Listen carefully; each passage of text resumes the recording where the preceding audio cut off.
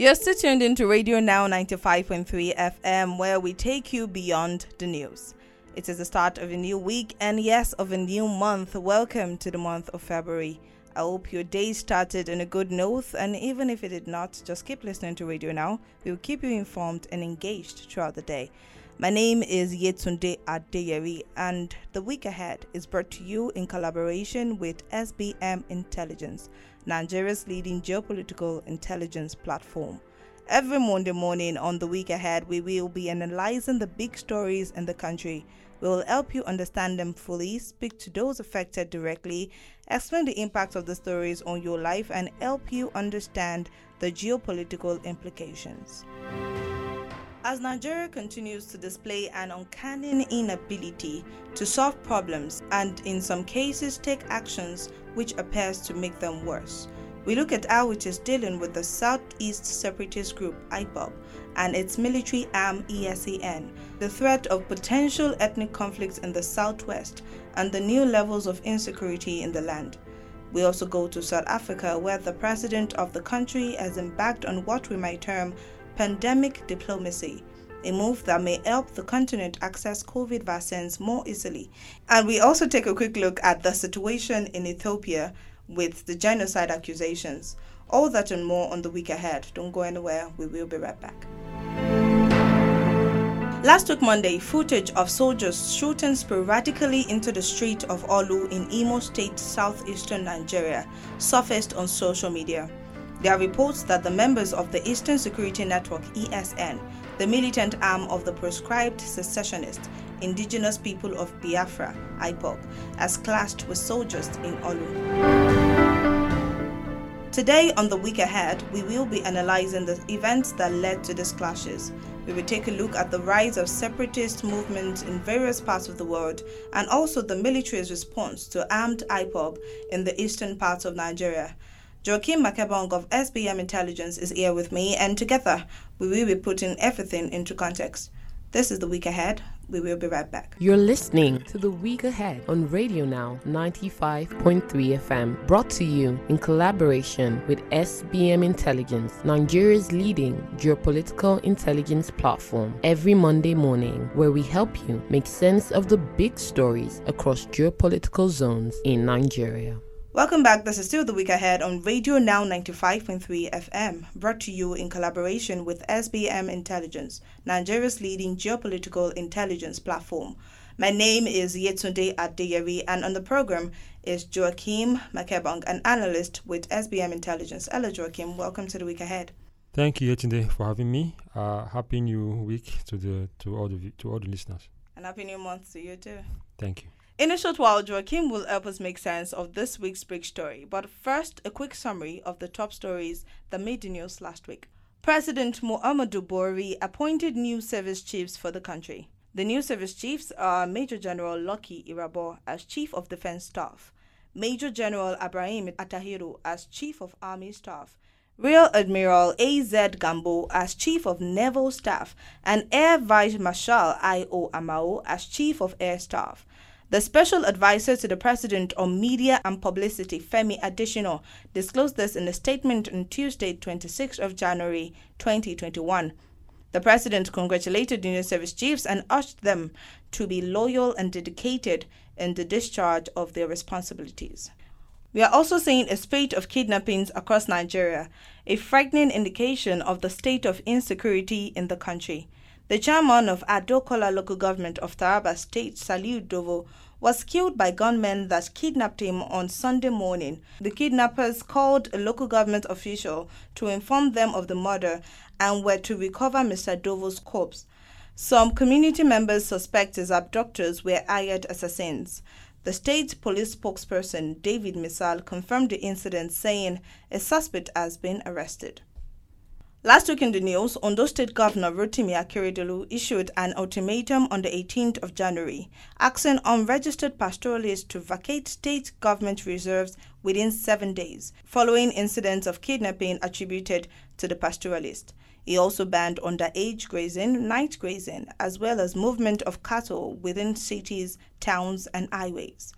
And in a recent development, the governors of Nigeria's southwestern states on Monday, 25th of January, banned all forms of open grazing in the region, following a string of clashes between pastoralists and the farming communities in the region.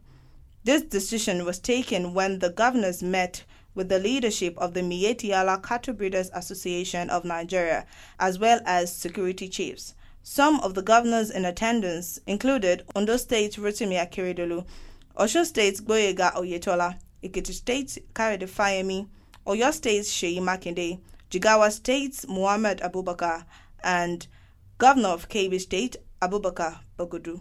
Meanwhile, several houses belonging to the Seriki Fulani of Oyo State, Alhaji Saliu Abdulkader, and his fellow herders were allegedly set on fire by aggrieved youths in Igongon community of Ibarapa zone of Oyo State on Friday, 22nd of January. These youths were led by militia leader Sunday Adeyemo, popularly known as Sunday Igboho, to enforce a 7-day eviction notice to the pastoralists in the area. Moving out of Nigeria, in Ethiopia, Tigray People's Liberation Front, TPLF's fugitive leader, Debretsion Gebremichael, alleged abuses, including genocide, in the Tigray conflict and calls on the Prime Minister Abiy Ahmed and Eritrea's president to be tried at the ICC. The spokeswoman for Mr. Abiy said the allegations were intended to cover up alleged horrendous TPLF crimes. Still in the news from outside Nigeria, South African President Cyril Ramaphosa on Tuesday urged wealthy countries not to hoard surplus COVID-19 vaccine supplies, adding his voice to calls for global production to be shared more equally. With Africa struggling to secure sufficient vaccines to start countrywide inoculation programs for its 1.3 billion people, the head of the International Gavi Vaccine Alliance, meanwhile, said the surplus doses that richer countries had ordered ran into hundreds of millions. President Ramaphosa, who chairs the African Union and whose country had recorded nearly half of the continent's coronavirus deaths, said the world needed those who had ordered the vaccines to release them for others to use. These are some of the big stories in the last week. After the break, we will focus on the crisis that happened in Olu. Don't go anywhere, we will be right back. You're listening to The Week Ahead on Radio Now 95.3 FM, brought to you in collaboration with SBM Intelligence, Nigeria's leading geopolitical intelligence platform, every Monday morning, where we help you make sense of the big stories across geopolitical zones in Nigeria. Welcome back to The Week Ahead. I am Yetunde Adeyevi, and still here with me is Joachim, an analyst with SBM Intelligence. Hello Joachim, how are you doing? Fine, Yetunde. It's been a week, and first let's talk about the crisis that broke out on Monday in Olu local government of Imo State. What do you make of that? Well, the issue with the Eastern Security Network and the army is something that has perhaps been coming for a while. Just for listeners who may not know, the Eastern Security Network is the paramilitary arm of the indigenous peoples of Biafra, led by Nnamdi Kanu, right? So they started operating, I think, in December or so, and according to them, their mandate is to protect their people from Fulani pastoralists who are harassing their people in the forest and so on. And it's interesting how close a parallel that is to what is happening right now in the southwest. So they had some clashes with the military, and then the ESN operatives had a clash with the military, and the military came back with the reinforcements looking for those ESN operatives, and then as a result, there was a lot of fighting and so on, and then they had to do a curfew, which is still in force. Okay, Joachim, before I go into my next question, I would like to understand a term you used. You try to make a parallel equivalence between what is happening with the ESN and what is happening in the Southwest. I'm thinking that is Amotekun, right?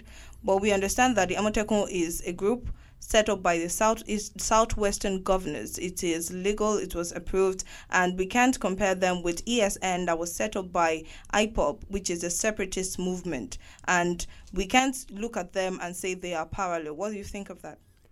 So first of all, I wasn't thinking strictly of just Amotekun. I was thinking of the activities of Sunday Igboho and his people, right? So so what I'm actually doing is I'm now putting Sunday Igboho and Nnamdi Kanu on close to the same axis. Since they are both militia leaders. Essentially, yes. And not just that they are militia leaders, it is what they are apparently doing, or rather trying to do, which is, quote unquote, protect their people from the activities of pastoralists, kidnappers, or people who are invading the forest in those areas. Okay, so that is the level at which I am drawing the comparison between events in the Southwest. The point of their similarity is the fact that, again, both are non-state actors. So Igboho and Nnamdi Kanu are both non-state actors, and what they claim to be doing, which is protecting their people from the activities of pastoralists, kidnappers, criminals coming from elsewhere in the country, because the state is not able to do so. So that is where I am drawing the comparison. I think that maybe there are perhaps more differences. There are more differences than similarities, but the similarity is perhaps a big one. Okay. I mean, the origin story, the way by which Igboho and Nnamdi Kanu came to prominence are really quite different. Okay, but the similarity that they have is what I've just pointed out. But as for differences of you could name quite a few differences. Yes. Okay, another problem we have to address here is that last week Monday we saw several footage of soldiers shooting sporadically into the streets in Olu, and ever since then there has been varying reports on the reason exactly for that crisis. Why do you think we were not able to get a comprehensive report on exactly what happened in Olu? Yeah, so this is where a strong media is necessary, strong independent media who are focused on giving people the facts. For various reasons, the activities of the ESN and Nnamdi Kanu and IPOB want to frame things in a specific way to suit their own interests. The federal government as well, we want to frame things in a particular way, in order to put itself in good light. So the people would need strong independent media who are committed to serving the people in order to do sufficient to give sufficient coverage of what happened there. Now again, you see that also again in the north, a lot of it in the north as well. There isn't as much media coming out of the north when some of these issues happen, an attack, a kidnapping, and so on. So there is a bit of like a dearth of reporting, and then you see also that a lot of the major media houses are kind of concentrated in this Lagos-Ibadan axis, and so that also has its own impact in the way events outside the Southwest, for example, are reported.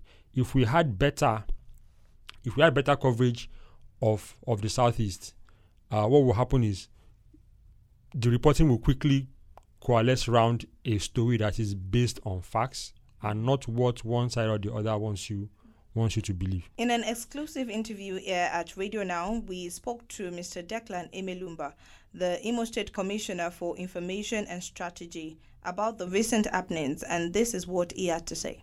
The governor said that a group of militants just started shooting sporadically in Olo metropolis, and in the process they clashed with security operatives, the army and police, and a lot of lives were lost, property damaged, and many destructions. So the point is that we know that these are militants, but we don't know what they represent or what their motive is. And meanwhile, the governor has directed security agencies to fish them out and ensure that they are brought to book. And that is why, to restore some order, coffee has been imposed there, and military combined security agencies are patrolling on a 24-hour basis all the affected local government areas where there is coffee. So that is the situation for now. Is there clarity regarding those affected? How many people are injured?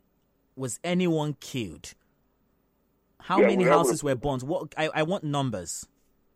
Yeah, we don't have the numbers now. I think investigation is still going on.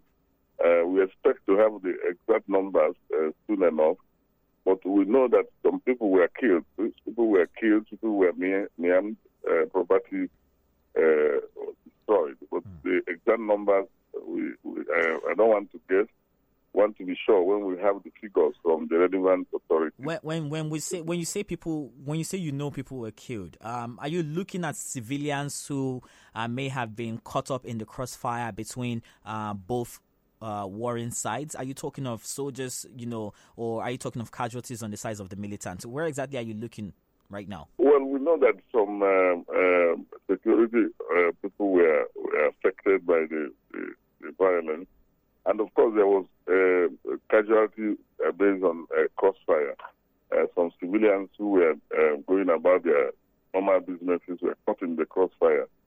And so the number of casualties and as for the identities are yet to be properly ascertained. Once that is done, it will become a public document. Okay, so Joachim, you heard that. What do you make of what the commissioner just said? I find one of the statements he made in the first minute, I find that very interesting. He said that the government does not know the group or what the group represents or what they stand for. I find this very interesting because I'm not sure what the people of Olu or the people of Imo State are supposed to do with that. The government is supposed to know who began to attack several communities. I think he was trying to play it safe by not naming any particular group Precisely.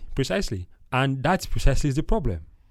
That's the problem. Now, are you going to see black and call it white? Or are they trying to feign ignorance about the people who carried out the attack? Because if apparently the army lost men, okay? Yes. So if the army lost men, let us assume, for example, that they were trying to protect a community that was going to be either harassed or by men of the ESN, okay? And in trying to protect that community, let us just assume they lost men trying to defend that. Now, can the government say it doesn't know who the people are who did that? I find this very interesting because there are also several reports, that IPOB is accusing the government, the Imo State government, of siding with pastoralists and the army against its own people. That's another narrative that is currently receiving plenty of play, on the internet, right? So what I'm saying is, at a point, our politicians have to decide if they want law and order or if they don't.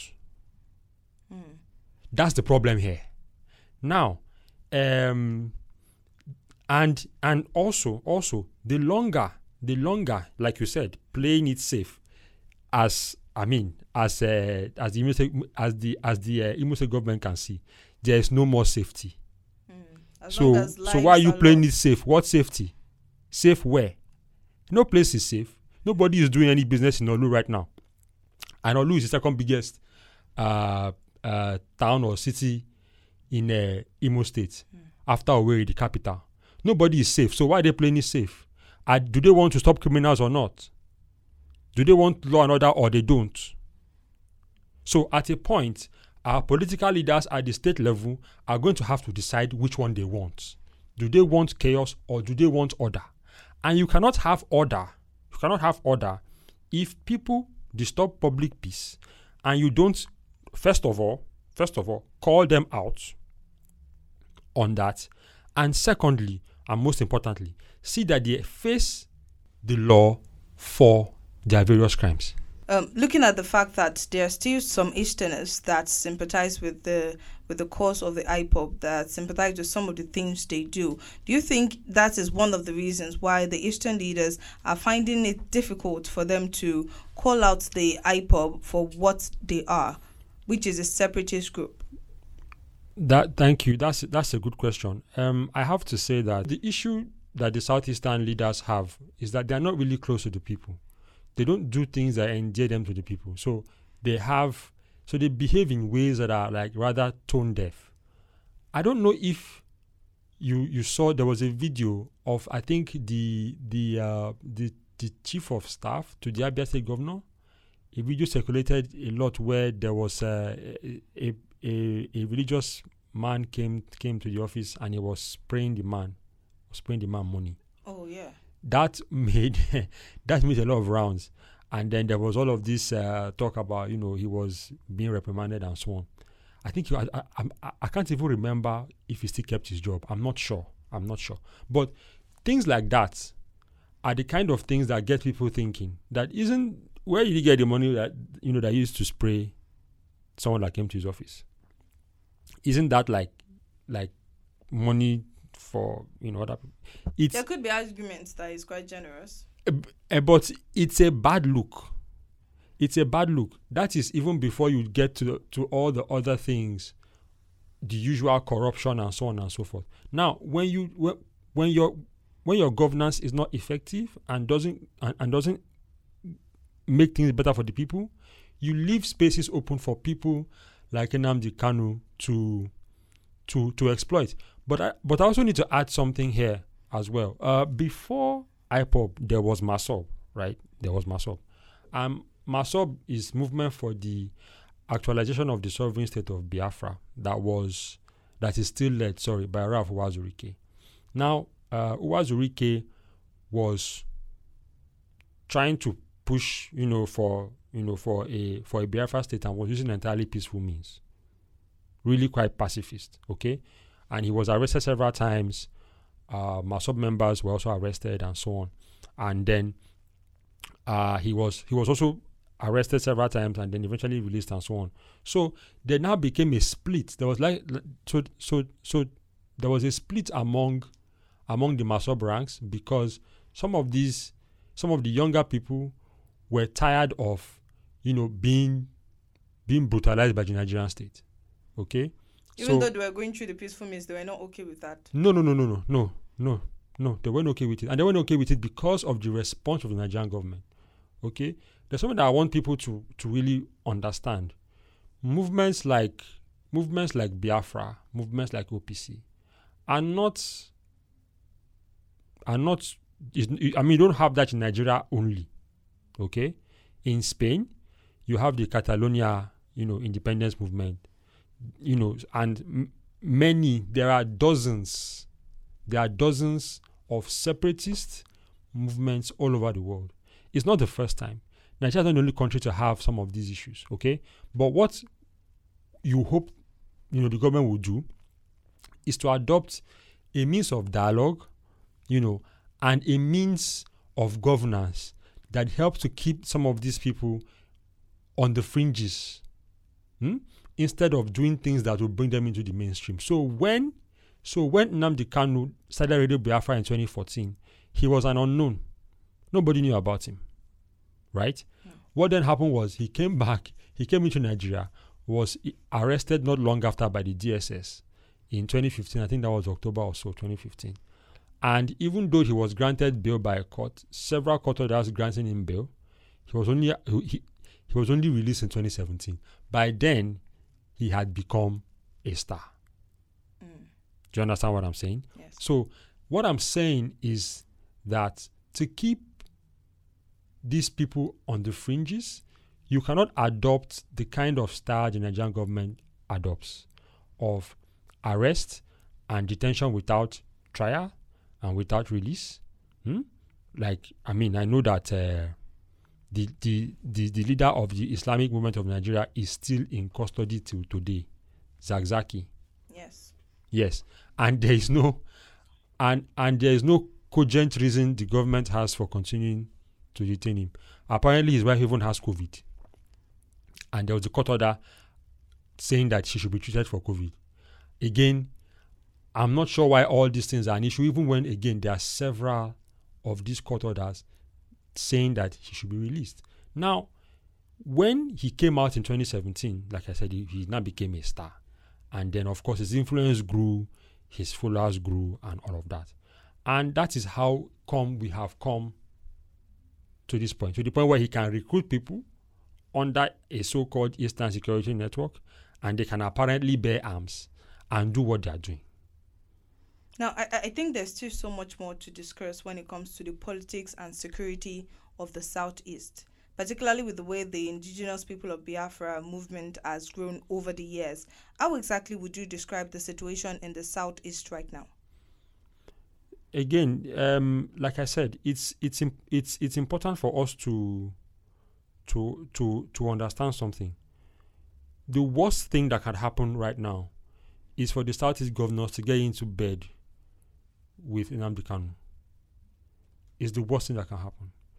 To get into bed with him, trying to make compromises and so on and so forth. But you just mentioned that a dialogue is necessary. No. So dialogue. What I mean dialogue is not compromise. It is not asking for his support in order to win elections. That's not what I'm talking about.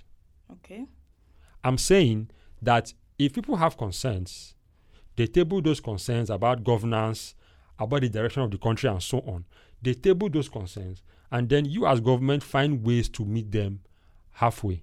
Not getting into bed with them because you want to win an election. No. I'm talking about governance. Only good governance can keep these guys from gaining even greater prominence than they already have. And what does good governance mean?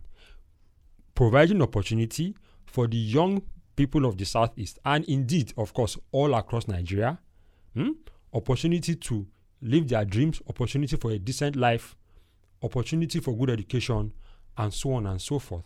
We all know what good governance looks like, and we know what it doesn't look like. And across Nigeria, there are very few examples of good governance right now. Very few examples. Now, let's talk about the military response to the crisis in the East.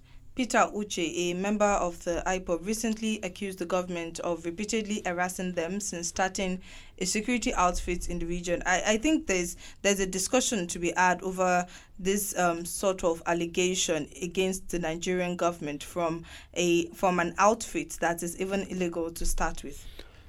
Well, again, you need only look at the reports from Amnesty International, for example, over the last 5 years, to understand the scale of some of the abuses of the army in the Southeast. Of course, the well-known Python dance, Operation Python dance, and the issues that has brought up, and of course Python dance 2, continuing in the same vein, right?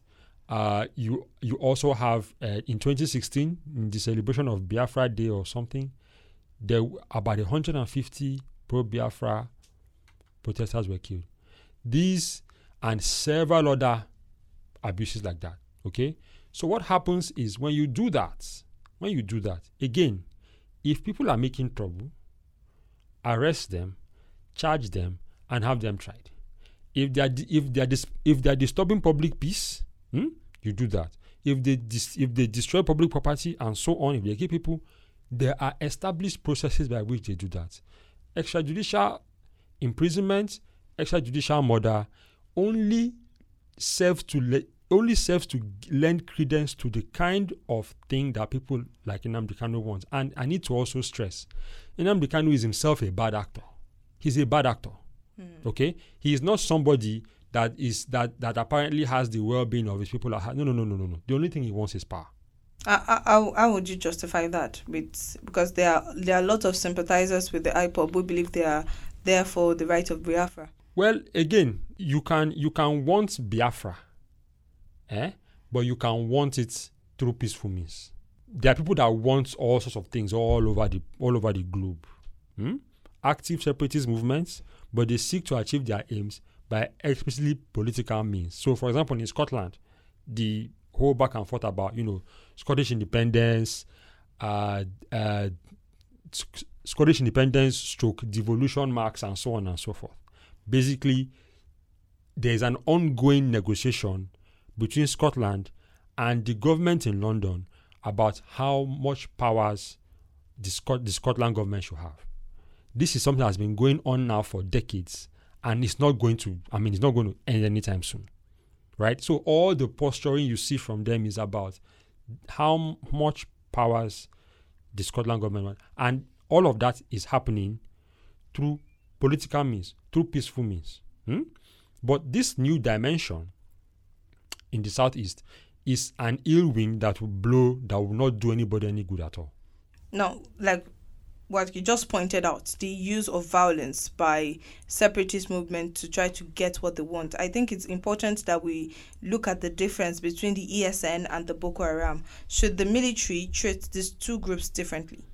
So, first of all, interestingly, the aims of the ESN, for example, and Boko Haram are not anywhere near the same. I mean, Boko Haram are, of course, outrightly against Western education and all the things that come with, perceived as Western, right? And the Eastern and the ESN, and by extension IPOB, they want Biafra, okay? But interestingly, they both arose, or you can draw a direct line from violence meted out by state actors to the emergence of both groups. That is the similarity they have. It's from that very tree, that tree of violence is what has given birth to these two groups. That is the main similarity between them. Now, of course, the objectives, like I said, are not really the same.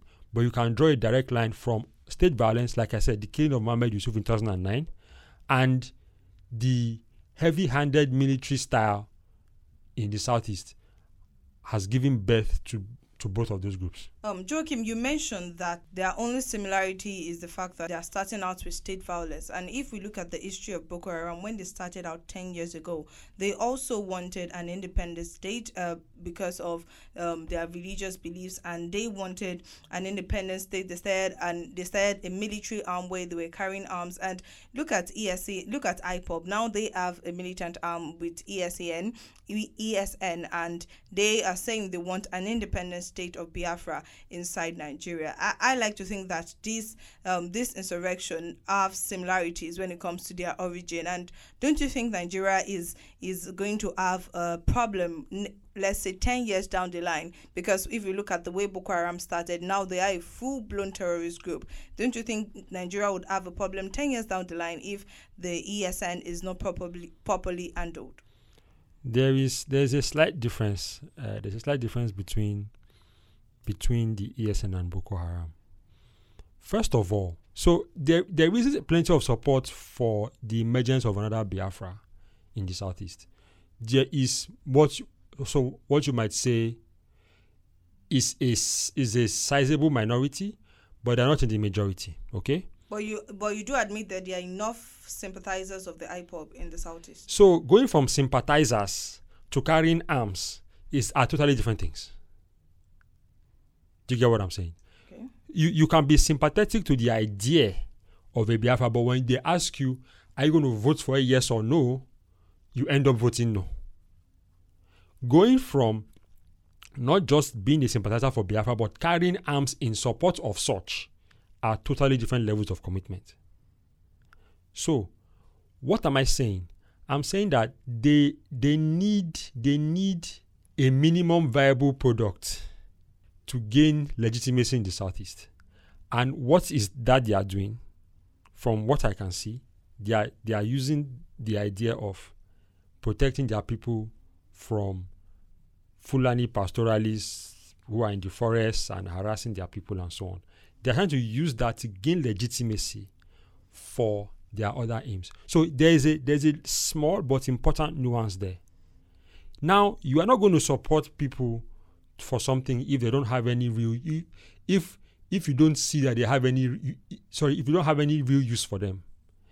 If people think that the ESN is going to help, going to protect them from these people who are in the forest and who are harassing them, rape, kidnap, extortion, and so on, you are going to be more sympathetic to anything they ask you to support them on going forward.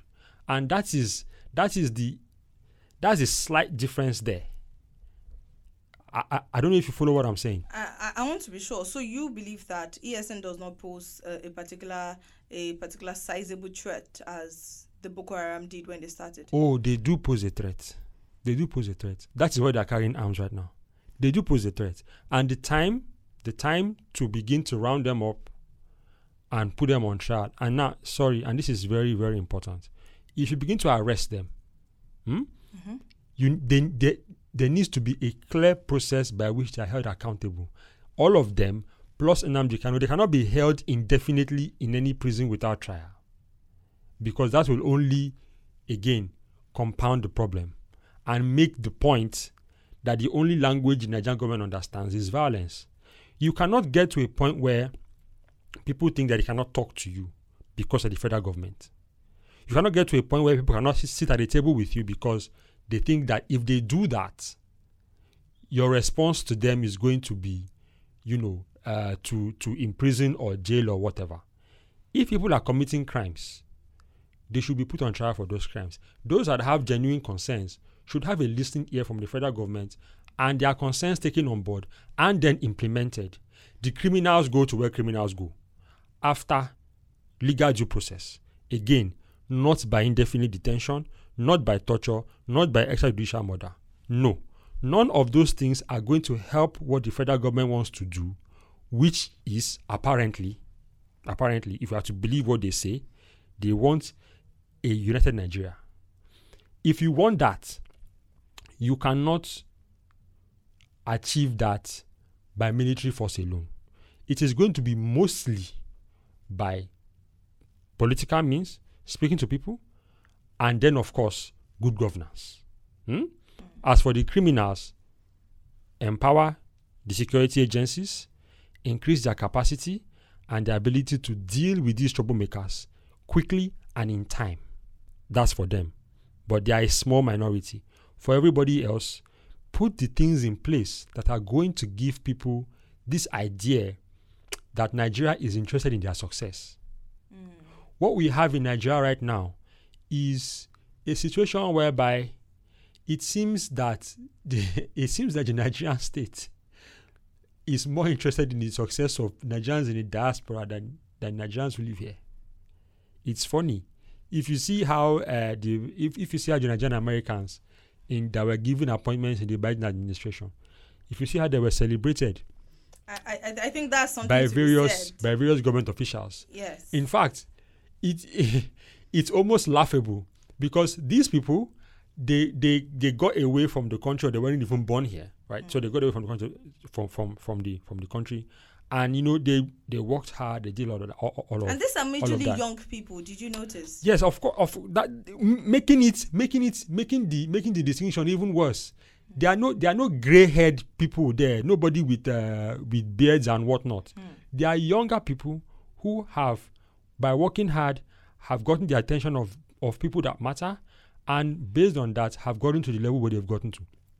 What is the Nigerian government doing to ensure that the boy that is in Potiskum in Yobe State and may very well be the next chess grandmaster? What is the government doing to ensure that he's able to fulfill his dream?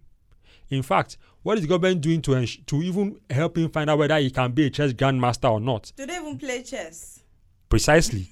You can't know if you are good at it. We have very few options here. You can't know if you are good at it until you play it, and that is what opportunity is about. Now, are you going to invest the time that is necessary to do that, or are you going to continue to do all of this, all of the way you always do things, which is imprisonment, murder, no accountability, and so on and so forth? That's the question that we have to answer. we've kind of exhausted this the Olu crisis, but it is very important that we mention that in 2021 the insecurity situation still continues to leave Nigerians feeling helpless.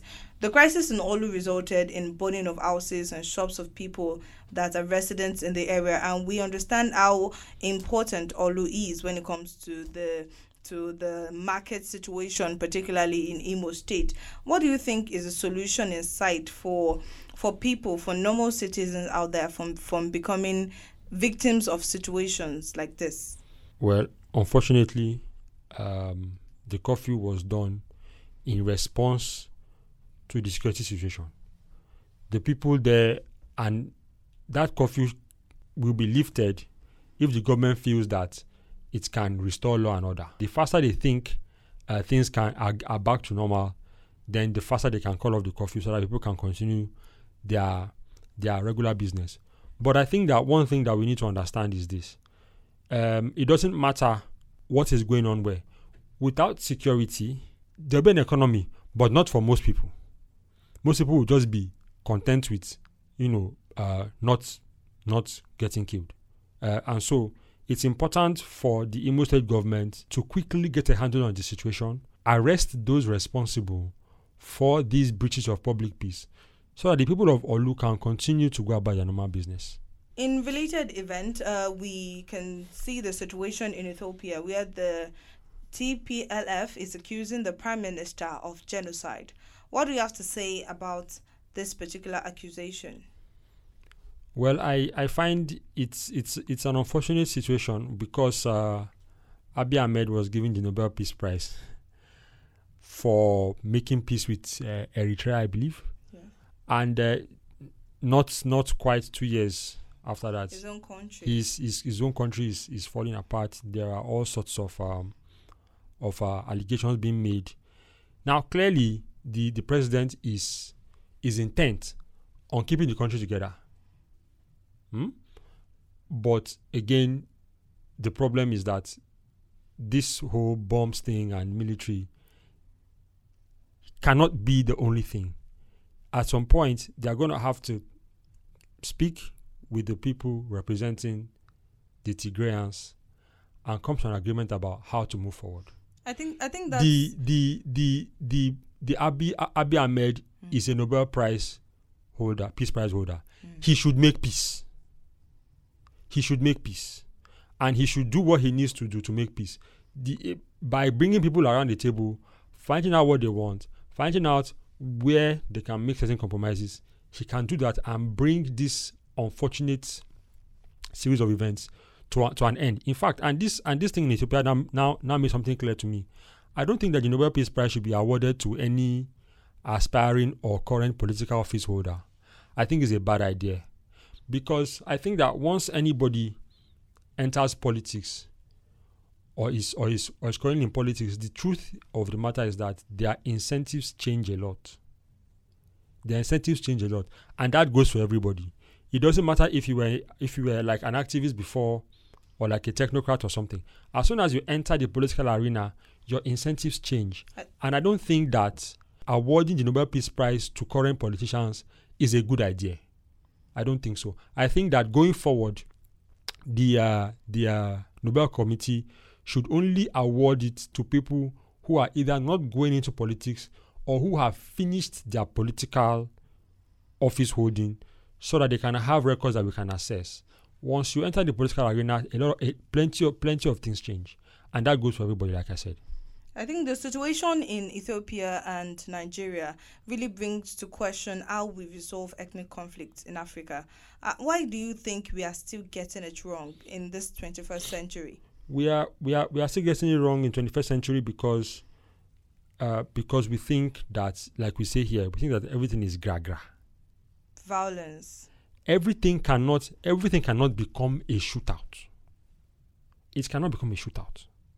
Because the problem is, once you carry a gun, eventually someone else carries a gun, and everybody begins to shoot. And people die. One of Donald Trump's, well, maybe funnier tweets, dark humor, when he said, when the looting starts, the shooting starts, or something. I just recall that. But we need to learn how to find out ways to compromise and ways to give the other side certain concessions that can make them feel like they can move forward with the current nation agreement. It's important to also say that many of the national configurations in Africa are artificial, right? Because of the way they were drawn up by the various colonizing powers in the late 19th century. Okay? But that doesn't have to be a stumbling block. By understanding what everyone needs, our leaders can then come to an agreement that can serve everybody, or at least give every party at the table something to take back to their people. But shooting and military occupation can really only go so far. At the end of the day, to have peace, everybody needs to come back to the table. I think it's very important that we talk about the pandemic that is currently ongoing in the world. As part of our news summaries for this week, we told you that South African President Cyril Ramaphosa has urged wealthy countries not to hoard surplus COVID-19 vaccines. He added his voice to calls for global production to be shared more equally. What do you make of this call, Joachim? Do you think that hoarding is not acceptable? Well, one thing that we have realized, or rather that is now made even more clear during this COVID-19 pandemic, is that because of the level of globalization that we have, if any corner of the world, the world is only as strong as its weakest country. So, for example, COVID, if we eventually fight it and the vaccines go around and the incidence of COVID goes down, if there are some countries where there is still COVID because there are not enough vaccines, it's going to come back again. So the best way is for adequate vaccine supply to go around the entire world, because the level of globalization is such that we have a scenario where an infection can go across the world in 24 hours flat. But don't you think they'll be safe? Most of the other countries that have these vaccines in surplus. Well, by the time they are vaccinated, how about places like Africa? So, for example, I know that to vaccinate, so Africa has 1.3 billion people. To vaccinate 70% of the population at 2 doses a day, you need about 1.8 billion doses of vaccine. So we can say 2 billion doses because you will have spoilage, you'll have wasted, and so on. So far, I think the last I checked, Africa has only secured less than half of the 1.8 to 2 billion vaccines that you need to achieve herd immunity. And part of the reason for that is because countries like the UK, for example, have really monopolized orders for vaccine. Right now, the UK's orders for vaccine is 4 times the population. Is 4 times what they will need. Right now, there is plenty of tension between the EU, the UK, and AstraZeneca regarding vaccine supply. The UK had booked vaccine supply from AstraZeneca about 3 months before the EU did, and as such, the issues with vaccine supply for the UK were solved by AstraZeneca and were not sorted out for the EU. Now, vaccine supply to the EU is much slower, and the EU have been going on and on about this for about 2 weeks now, and are about to introduce not just legal means, but actually policy means to ensure that they get adequate vaccine supply. Like I said, the UK have overbooked regarding what their population will need, and so the EU are now practically demanding the excess vaccine come to EU for supply, and they are prepared to use all sorts of means, like the border at Northern Ireland, to ensure that the EU gets that vaccine supply. So these various issues is not just, like I said, it's not just by booking. The issue of supply has to be sorted out. So what happens is that if some countries have already monopolized existing supply, other countries are going to have much longer to wait whether or not they have the money for those vaccines. So the money isn't even an issue here. The money is a first level issue. Supply is a second level issue. Distribution is the third level issue. So it's not just about putting money down. When are you going to get it? Are the factories big enough to manufacture the vaccines at the rate necessary? When are you going to get them? How are you going to distribute them? So all of these things are issues, and that is why Ramaphosa and Ghebreyesus, the WHO DG, have been talking about this issue of vaccine nationalism and saying that, look, if these vaccines do not circulate around the world in sufficient time, we are going to have a lot of problems with COVID, perhaps longer than we are supposed to. Again, the money may be there, but supply is the issue. Okay, I don't know if you've heard about this, Joachim. In Nigeria, a man has advertised COVID vaccines on Twitter, suggesting black market sales are about to take off. He offered 2 doses of the vaccines for 50,000 naira per dose. How does this come as a surprise to you? Did you think that this particular kind of development was inevitable? It does not come as a surprise at all. In fact, one of the key this is February 1st. One of the key subplots of 2021 will be vaccine black markets in Nigeria, across the world. Across the world, and Nigeria and across the world. So that's going to be one of the key storylines of this year, and it's already happening now. I don't even know who that individual is, but I would suggest that he is tracked down and arrested. Because I was going to ask the intervention you would suggest should be done. The individual should absolutely be arrested. No question about it. Not just because of the black market issue, but the thing is, what if it's not a legitimate COVID vaccine?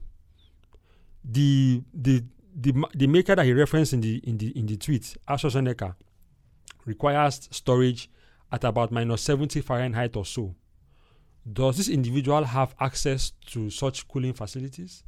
And not just that, by the time the vaccine gets into your body, for how long would the vaccine sample have been out of that kind of environment in which it needs to be optimal?